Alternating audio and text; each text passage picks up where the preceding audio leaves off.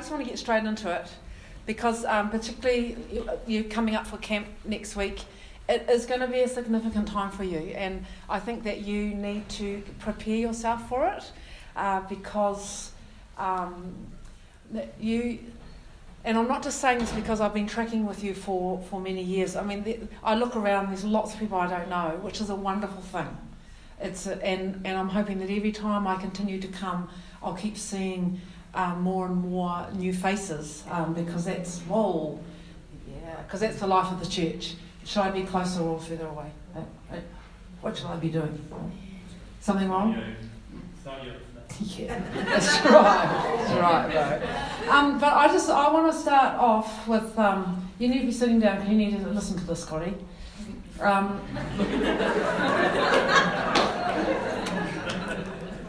I know I'm like the auntie. Auntie can come in and say stuff and then just leave. See you later. So I want to start off with there's a scripture that I read out during the prayer today, and it's from Zephaniah 3:17. Really, really unfamiliar to most of you. I would be surprised if some of you know it. I hope that some of you do know it. But it says in Zephaniah 3:17, "The Lord your God is with you, the mighty warrior who saves. He will take great delight in you. In his love he will no longer rebuke you, but will rejoice over you with singing." And it's such a beautiful piece of scripture because in the Hebrew, that word, the last rejoice, literally means that he spins around, which is quite bizarre when you think about it, but that's the amount of delight and love that he has over us. I mean, you can go and search it out yourself, look up the Hebrew. It's like, it literally means almost like he spins like a top. So, before those guys were doing crumping and doing the whatevers, it's like he was doing way, way before. The Lord your God is with you, the mighty warrior who saves. He will take great delight in you, and in his love he will no longer rebuke you, but will rejoice over you with singing. And I just want to say over you as a community, the Lord your God sings over you. He is pleased with you. He's pleased with what you're doing. He recognises the successes and the failures. He recognises the battles and the winnings and at times being forced back by the enemy. He recognises it all. And the Lord wants to say to you, well done, my good and faithful servant. Scotty, well done, my good and faithful servant. Well done. Because I know that you, where you are now, is not where you are, where he's wanting you to go. It's like this, there's something about you that is, I even find it sort of quite ironic that he's talking about the prophetic at camp next weekend. And I think we might have talked about even me coming to the camp, but I couldn't come. But you know what? I know that it's right because it actually is about you speaking into your own community. And it is about this whole area of the prophetic. Because what we've done is that we've downgraded prophecy just to be someone that stands up the front and gives you a prophetic word, like a lotto, or someone standing up and just giving, oh look, I've come and gone. So it's just someone like a fortune teller, but it's far more than that. It's much greater than that. Prophecy is God speaking and us being able to hear what he's saying and communicate out what he's saying. That's as simple as it is. And it's not just through communication, through verbally, but it's the way that we live our lives. It's the way that we live our lives as individuals. It's the way that we live our lives as community. And I have a sense that that God is speaking to you as a community, but because he's speaking through you as a community. And as I shared with some of the leaders today, this whole sense of this coming together of what's taking place with Blueprint and the Anglican diocese, God is speaking into it, but you've got to be able to see what he's doing and hear what he's saying. Because we can go, oh, this thing is just happening, or this random thing has just happened, or this coincidence. We've got to grow up as followers of Christ and recognise God is speaking. What is he saying to me, through our community? There's prophecy that's going on at the moment with this connection that's going on between Blueprint and the diocese. God is saying something. What is he saying? So this, I want to leave you, give you some homework, I guess, because you need to go away in preparation for this camp that's coming up. And if you were thinking about not going, I really, if you're a part of this community, you need to go, all right? If it's finances, just talk to somebody. Yeah. No, seriously. If it's, I'll put some money. I'll put some putia in if that's an issue. I mean it, because there's something about what God is saying to you as a community that you would pick this up and go, yes, this is me. I own this. I want to stand in this, because I am convinced that the presence of the Lord is moving and building in our nation. But what is he saying and what is he doing? And we of all people should be knowing what he's saying and what he's doing. I'm astounded by prophecy that's happening outside of the walls of the church.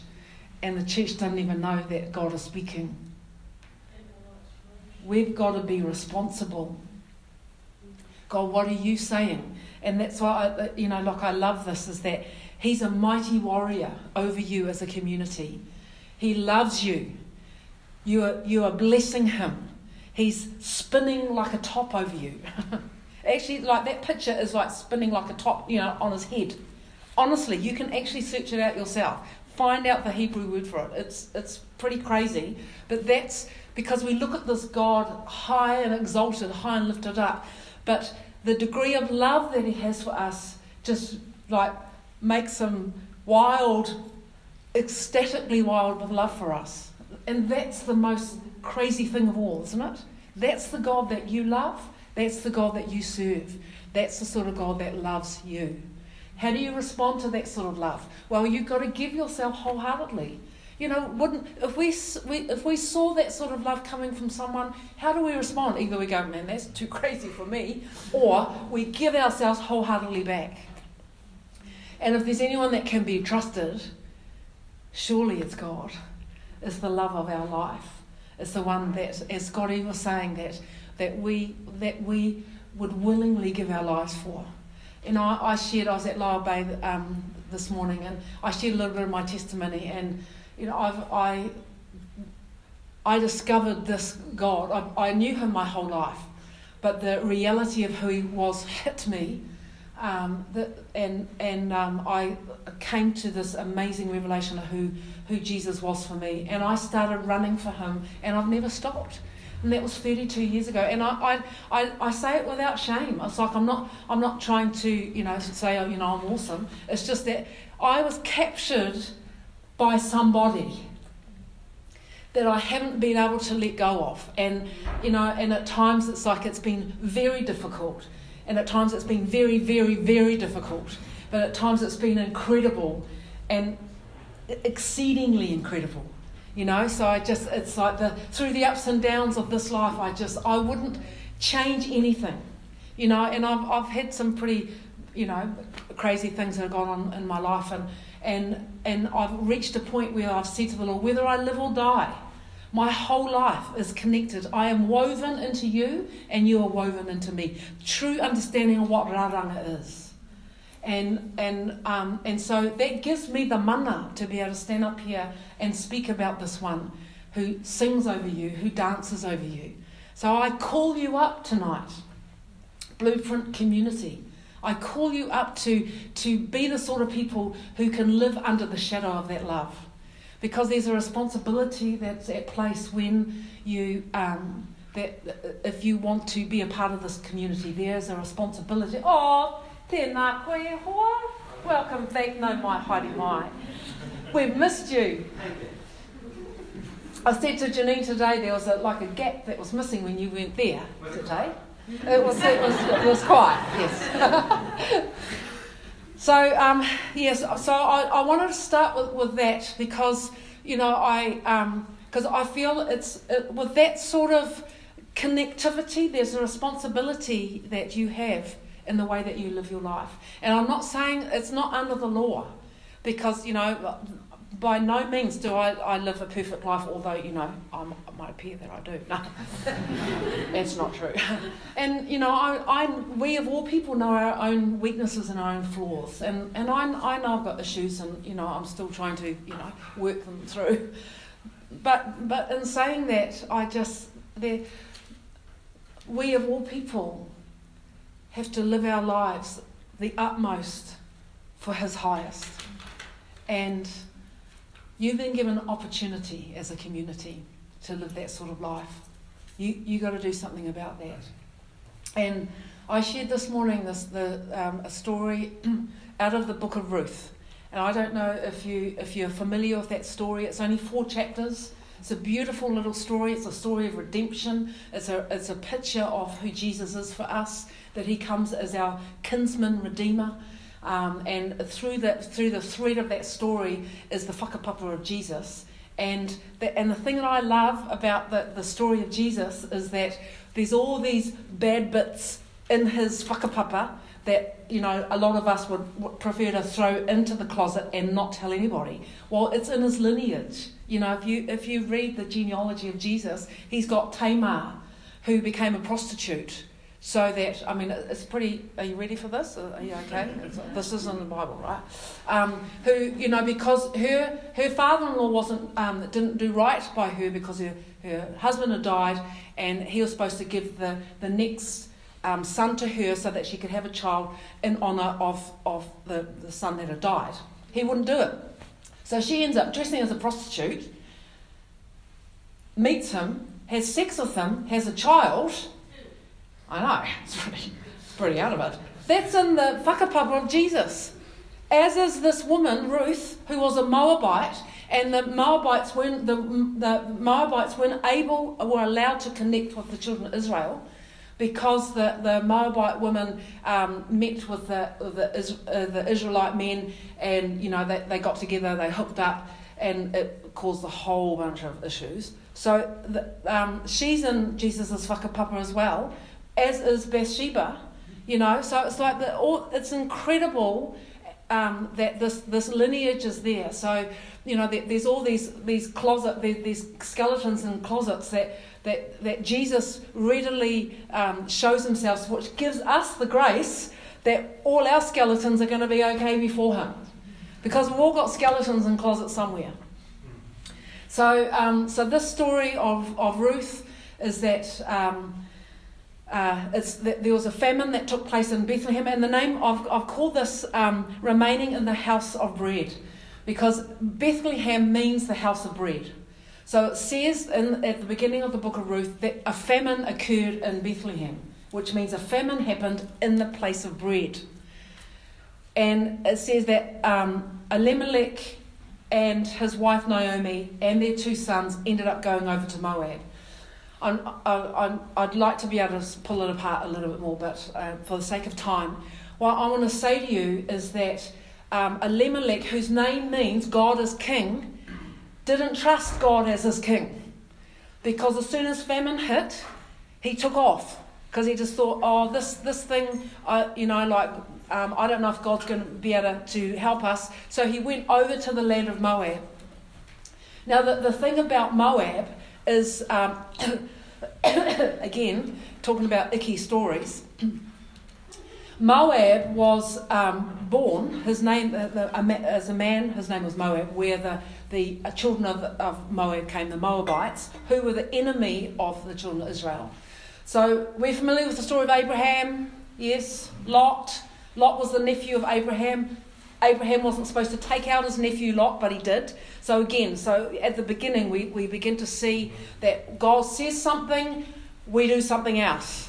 God fixes it up, we do something else. And this continuation of God trying to make right what we do wrong. Because always the promise is that God will always turn that which the enemy sought to evil for good, if we will yield ourselves and allow Him to do that good in us.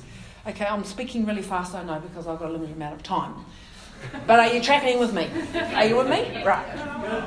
So there we go with, so we've got Lot. He ends up Sodom, bad skatar going down there. If you don't know what skatar is, it's the Greek word for something, which I could leave you to think, Let me give you a clue. When something hits the fan, it's the skatar. So it actually is the Greek word for that stuff hitting the fan.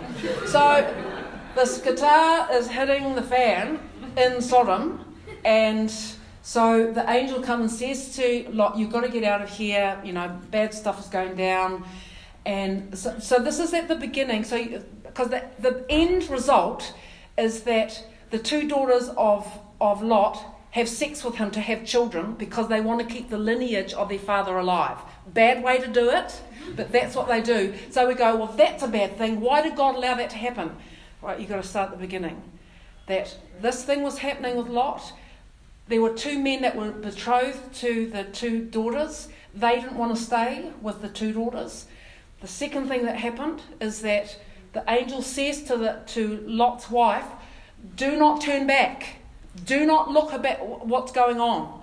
Keep going. We've saved you. You've got to head towards the hills. Keep going. None of you turn back and have a look to see what's going down in Sodom, because there's a whole lot of skatar, right? So they're running, not looking back, except who turns and looks back? The wife of Lot. Okay, so she gets turned to a pillar of salt. So all these situations are in place now. I know, it's pretty brutal, isn't it? Salt anybody? So this bad stuff happens, but all this thing has been set up. It wasn't God's plan. He tries to write it. This other thing happens, so we put ourselves in the mix of this thing because we don't trust God. So that's what happens. So they go, well, how are we going to carry on the lineage of our father? Because there were no men, because they had escaped, and there's nobody else around except Lot and his two daughters. So that's what they did. And the oldest daughter had a son by the name of Moab, and the second daughter had a son by the name of Ammon. And that's where the two major enemies of Israel came from, the Moabites and the Ammonites. Okay? Tracking with me? So, this family, in the time of famine, crossed over to the Moabite country. You know what he was basically saying? I'm going to sort this out myself. We're facing famine, can't look after my family. Even though my name is God is King, I actually don't see him and trust him that he actually is King. I'm going to try and fix this up myself. That's what's happened. That's what happened in this story. And I want to recount the story tonight because I believe as a community, what you're heading into, do not try and sort the stuff out yourself. Some of you are in situations right now that you're going, man, I've been praying, I've been asking the Lord, and it's like I've been wanting this stuff to happen, and it's not happening. Do not go over to Moab, please. You've got to trust the situation that you're in right now. You've got to trust that God is with you. You've got to stay in the house of bread. Even though it might appear like it's famine, it's like what I've been praying for, this thing that's happening, it's not happening, and I've been wanting this thing to happen, and it's not. Stay in the house of bread. Trust that the provider, that the warrior king, that the one that dances over you, the one that sings over you, will be your recompense, will come through for you. But we don't do it, and we end up trying to fulfill our own prophecies. We end up trying to fix our own problems, because that's the way that the world behaves. Because we're seen as weak if we don't do anything. We're seen as weak if we go, no, I'm going to trust God for this. But that is our strength. Our strength is allowing God to be our strength. In weakness, that's what the Lord said to Paul. When you are weak, you are strong. And it said 3 times he cried out to the Lord he called it the thorn in his flesh. We don't know what it is. A lot of people surmise that it's this thing or that thing, whatever. It doesn't matter. All the most important thing is that the response from the Lord was that my strength is made perfect in your weakness. But we don't do weakness well. And this, as a community, that's one of the things that you have allowed to flourish, actually. And I don't mean that in a funny way. I mean it with in earnest. It's like the way that you're seeking to live community, the way that you're seeking to do life with people outside of your, your clique or the type of friends that you would have. It's like you are seeking to live life the way that you believe Jesus wanted it modelled. And I know that, and I feel that here. So, in that story of Elimelech taking Naomi and the two sons into a place of self-sufficiency ended in disaster. And I love that how God redeemed it, because again, as Joseph said to his brothers, what you meant for evil, God meant for good. That God can take an evil situation and turn it into something good. And he does it all the time if we will allow him to do that. I know people who get bitter over situations. Why did God allow that? Well, God didn't allow that situation that happened. They go over to Moab and he dies and the two sons die. People can look at that situation and go, oh, God did that. Well, no, I don't think so. But the promise is that God can turn a bad situation that at times is engineered by ourselves. We put ourselves into the bad situation. If we will yield ourselves to him, he can take that situation and turn it into good, which is amazing. He does it again and again and again and again for us. Even situations that are out of our control, he can turn them into good. Like I've shared the story before, I got sick a few years ago. I went through cancer. 5 years this year. I've been in remission for 5 years. And because they say after 5 years cancer-free, yeah. But I knew that from the time that I was finished, I knew it was over. I knew that God had healed me. He'd done a work in me. Praise the Lord. But through the process of it, I was changed internally. It was amazing. I wish that I hadn't had to have gone through cancer for that to have happened. God didn't give me cancer, but I tell you, he certainly used it in my life. It completely transformed the way that I was living my life in communion with him. Because I've been a Christian for a long time, I've been in ministry for many, many years, and I didn't realise it at the time, but I was at a point of doing ministry. I didn't know, I was burnt out, but I didn't know how to get out of it. And because this is all I'd ever known. And then suddenly I was thrown into this other world, where I got sick, and what it did, it forced me to confront some of the issues in my life. And the biggest thing that happened to me was that as I was going, because I had to go through 4 operations, so over a whole year. So first operation was February, last one was December. So through that whole year, the transformation of my inward way that I connected with God was transformed. So I praise God that I went through it, and I can genuinely say that. And whether I lived or died, because there was a time I wasn't sure whether because they just kept finding more and more. So it's like, I wasn't sure. But I'd come to a place of peace. It's like whether I live or died, I'm in Christ. I mean, it's a beautiful place to come to, because I'm not afraid of death. It's like, it's death, where is your sting? It ain't here. I know where I'm going. I know where my eternal home is, and I know that I can say that hand on heart before the Lord. It's the truth. But what it did going through that situation is I got insomnia, because a lot of it was to do with the anaesthetics. It's like it just does crazy things, and there's probably some issue deep down. I was worried. I didn't feel it outwardly, but there must have been some stuff going on. So I got insomnia. I wake up at 2 o'clock in the morning, and that would be it.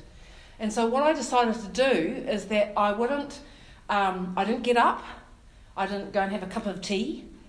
I didn't turn on the light. I didn't read. I lay in bed in the dark and started to commune. And this is a huge thing for me that I'm so grateful for what I went through. I transitioned from communication to communion. And my whole way of life before the Lord now has been transformed from that one situation. And so this evil thing that the enemy meant for bad, God turned into something amazing. And it transformed my life. So, like I was allowed to transition out of this bad situation. So I want to say to you tonight, He's worth it. You've got to be willing to lay your life down for Him. This is not like the Rotary Club or Lions. This is something that is wholeheartedly we give our lives to. And some of you, you're a bit younger in faith. Some of you, this might be like, what the hell should you say? Some of you, it's just like, I'm not sure about this. Some of you are like, yeah, boy. Whatever stage that you're at, it's like, jump on board because He's worth it. He really is. He's worth it. We choose not to step over into Moab. We choose not to step into self-sufficiency. We choose not to try and fix our own problems. We choose to hold the tension of it not being fixed. And that's a difficult thing, isn't it? It's difficult. I know that. I've just started counselling again. It's like, I had a dream, and it was quite a scary dream, and I knew the Lord was speaking to me that I had to sort some guitar out. So He's giving us this opportunity, hold the tension. Hold the tension of the waiting. Hold the tension of this thing's not going away. Hold the tension of, I thought if I prayed enough that, something would change. I hold the tension and stay in the house of bread.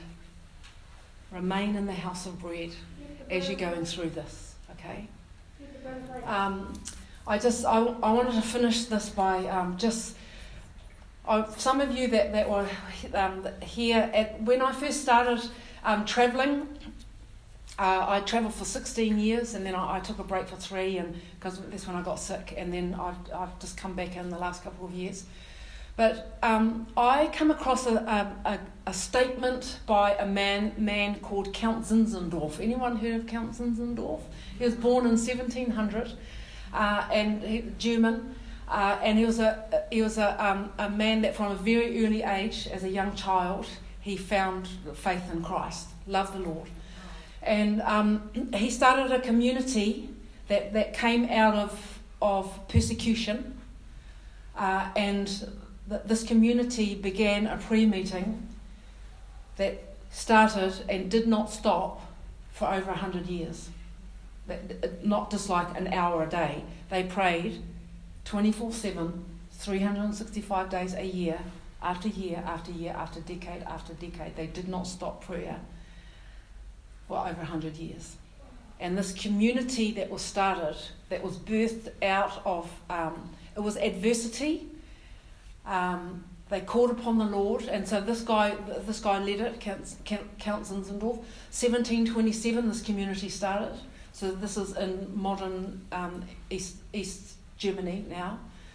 And out of that prayer came mission.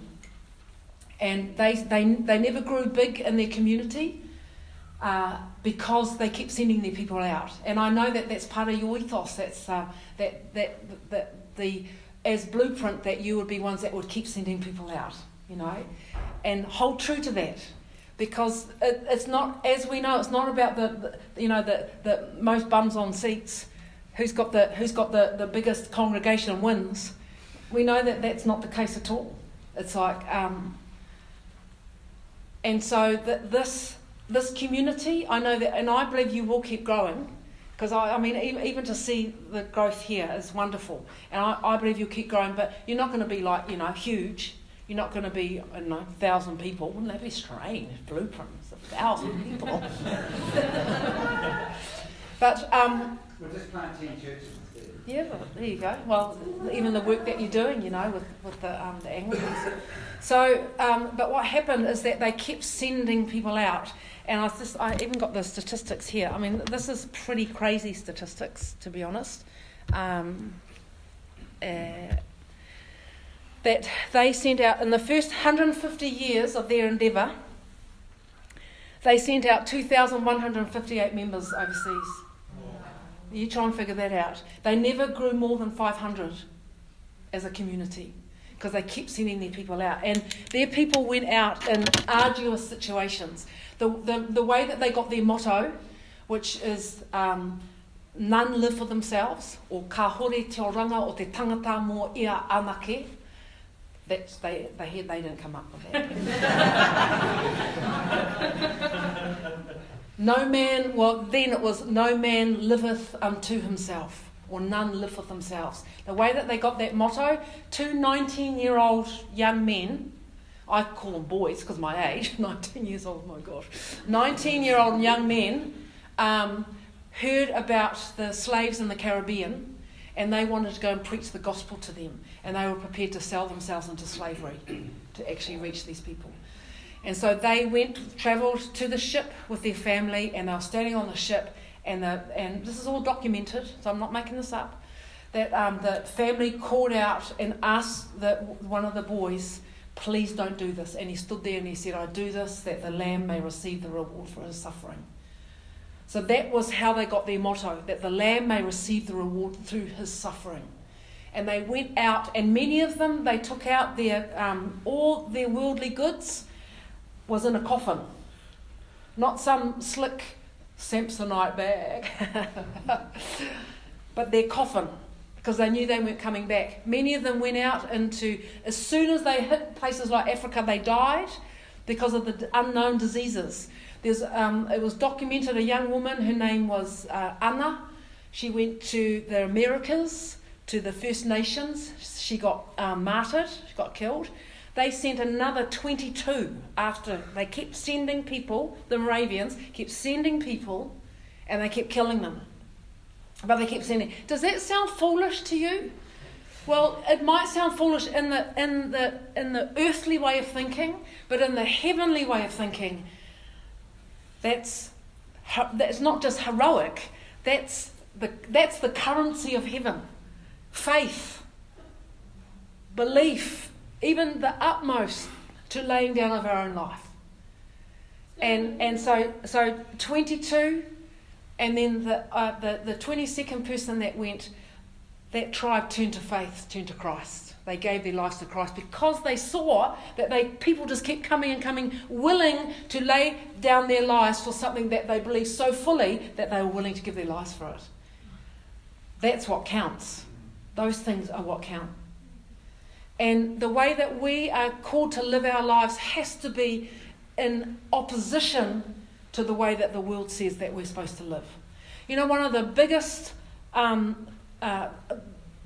enemy that we're facing currently, I believe, it's lying. You know what we call it now? It's got a cool name. It's called fake news. Because fake news sounds better than lying, but it's lying. And I was talking to a beautiful man, friend of mine.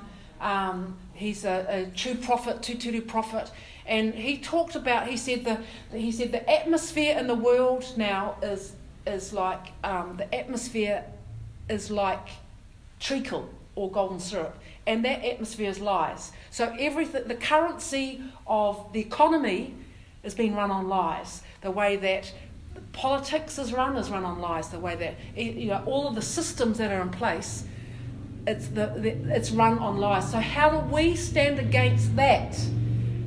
How do we stand against that degree of opposition?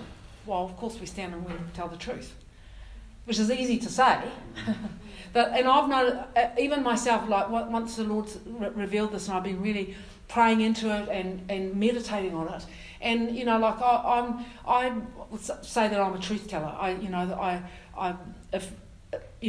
If the desire to try and say like a little white lie, or it's a white lie, the white lie's a lie, to even do that, to try and get away with something so that you don't look foolish in front of people. Even that is like God is starting to really put stuff down, going, that was okay then, it's not okay now. And it's like there's things that are being put in place now for the way that we live our life, and the way that we display our life, the way that we stand against the enemy, because we are facing an onslaught of wickedness, demonic wickedness. How do we stand in the face of that? And if you say that, I'm not sure about there's demons and stuff, let me tell you there are. And they hate you. And their purpose is to see your life destroyed. And we are called to stand in the midst of that as community and display the power of the living God. That's why I love hearing that your story about healing. That's what breaks the power of the enemy, because it's mystical, it's magical. It goes against what the world says that can happen. It confounds people. We should be confounding people. Do we? Do we confound people the way that we live our life? I'm not pointing my finger at all. If I'm pointing my finger, I've got some fingers pointing back at me. I'm speaking this into my own life, because I'm sensing and aware that things that we were able to get away with, it's like we're coming into a time where we just can't. Because this river that's rising of the presence of God running through our nation is requiring something of us. And what are we going to do about that? After this kōrero, you are responsible. You can't go away and say, I didn't know. Sorry about that. And, I'm sorry if I've offended any of you, but it's like, I've got to tell it the way that I see it. And because I'm seeing stuff as I travel around the country, because I travel up and down the country all the time, sharing the same message, trying to raise up people. It's like, come, prepare yourself, get yourself ready. And the three key things that prepare us and allow us to stand strong in an environment and an atmosphere that hates us and hates our message. The three key things is prayer, worship, and scripture. They are the three po that have to be in your whare to hold you up, so that you don't cross over into Moab when the going gets tough. That those po will hold you so that you can stay in the house of bread even when there's a famine. What does that mean? Well, it's like you're in Christ, but it's like, God, where are you? I'm praying and I'm asking, I can't hear your voice. And it's like, what's going on? It's like, don't you love me anymore? Man, how many times I've said that to the Lord? Times going through difficult times, and honestly, I look back and I go, oh my gosh, I'm so embarrassed. But I go, oh, don't you love me anymore, God? I mean, it's ridiculous, but because I'm the youngest of 6, so I sort of got away with a whole bunch of stuff. I learned how to do the old, then realising actually doesn't work with God. But learning how to build those things up in my life, because I don't want myself or any of you to have to cross over into self-sufficiency. I'll do it myself, because there's no life there. Elimelech, my God is king, died in the place of self-sufficiency. His 2 children, Chilion and Mahlon, died in that place, led by their father into self-sufficiency. There's no life there. We have to be willing and yielded to come to this place. God, whatever happens, whether I live or die, I'm staying in the house of bread. I will remain in the house of bread until you come through for me. And I want to say to you, if you make that commitment, it will be tested. But he is faithful. He is faithful to do what he said. I've never been without. I have never been without. There's times I've been in some crazy situations around the world. I mean, like seriously crazy. Been arrested by soldiers in Uzbekistan. Been interrogated, like just crazy skizzer. But always, there was always a point to it. There was always a point because he was trying to get in here to me. And I just want to finish. I've got time to share just one more story. So this story, I was flying from Siberia into Uzbekistan, and it was crazy, sort of like it's international, right? They're completely different countries, but I flew into the domestic airport. I know. So I get there. They're pretty sus. It's a lot better now, but they were pretty sus about, foreigners. I get to to go off the plane. There's a soldier there, wants my passport. Freak out, because any of you that have been into countries like that, they take your passport. It's like they take your life. They take my passport, and then because we land on the tarmac, everybody gets herded into a double-decker bus, not the double-decker, but the extra long with the squeegee in the middle. So everybody herds onto the bus. Suddenly the soldiers make everybody get off and me get on by myself. So everybody's staring at me, right? And I'm freaking out because I don't know what's going on, but I just have this, as the bus is taking off, I've got this overwhelming desire to wave like the Queen. I don't know what's happening. I'm packing myself, and it's like, yeah, boy. So I get there, they interrogate me because they just want to know that I don't even know. So apparently I didn't have the right something or other. But international flight that landed in a domestic airport, I'm not in the wrong here, you guys. So once they realise that I'm not a threat, they usher me out the door, shut the door behind me, and I'm left with nothing except my passport. I don't have anything. And I start asking people if they can help me. Nobody can't speak English.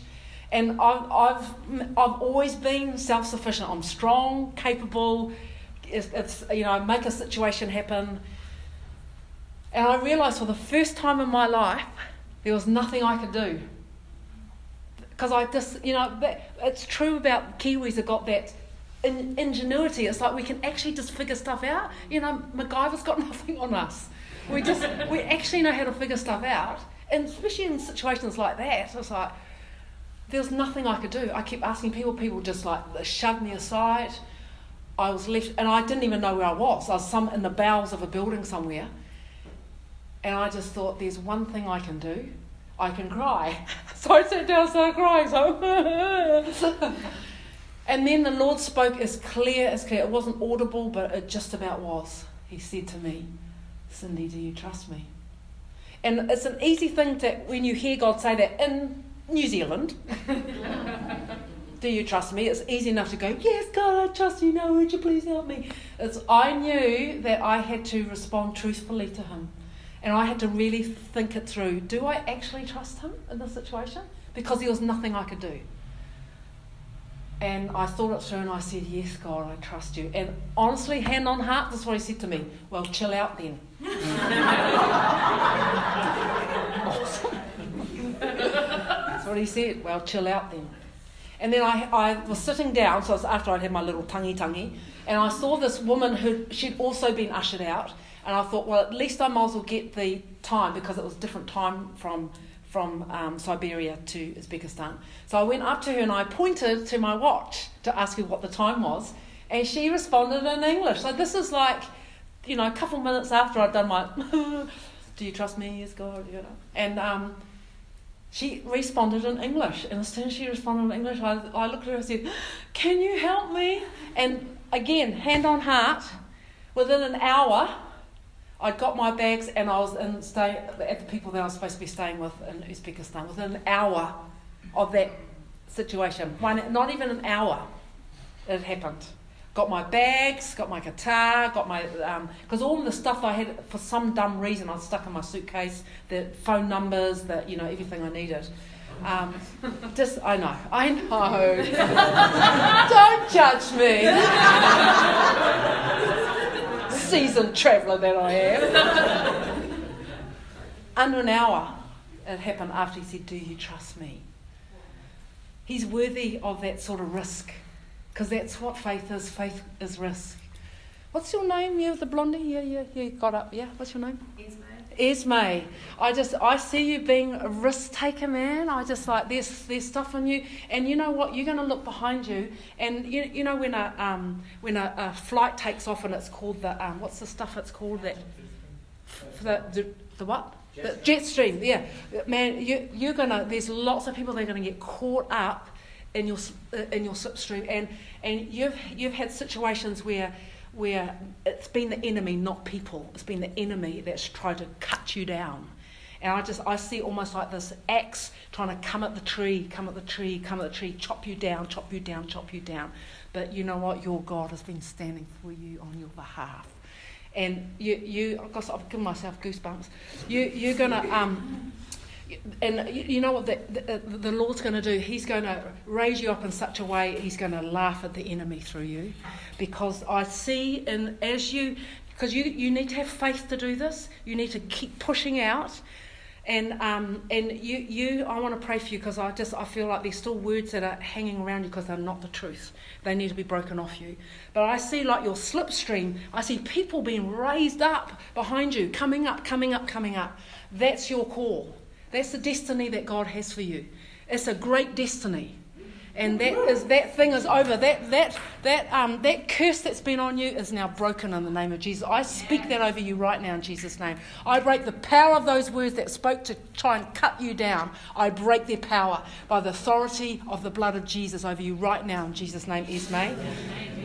And I tell you, you're going to look back, you need to write this word down, you need to remember this, because when you see those people begin to rise up behind you, you're going to know that is the word that I was told. So you have to believe this and rise up into it, okay? I'm still going to pray for you after. So this is the sort of life that we've been called into. And it doesn't matter who you are, it doesn't matter whether you think you've got a small call or big call. That's rubbish. We've all been given these amazing gifts formed in our mother's womb. These amazing gifts that complement each other, that complement the Lord, that display His splendour. All of us.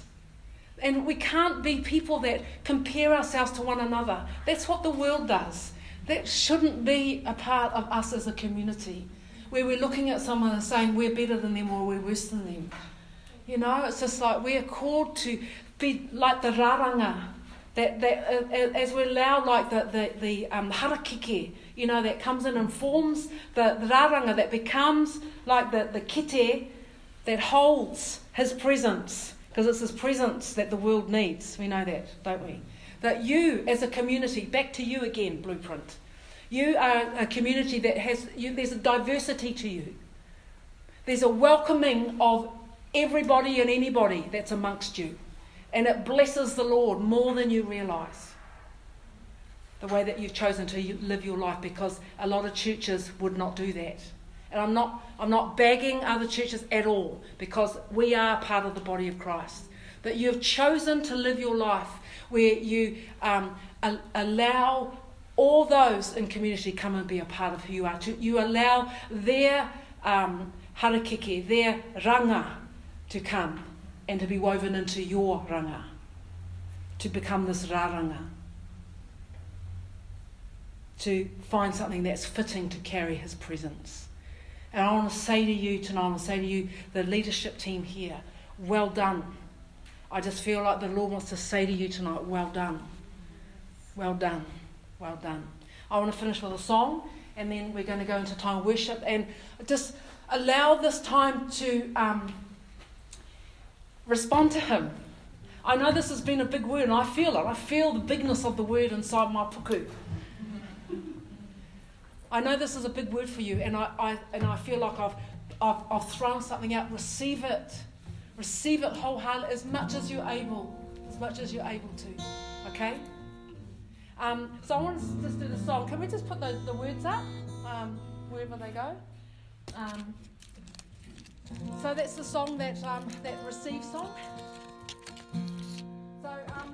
So this is these guys I told you about, the Moravians.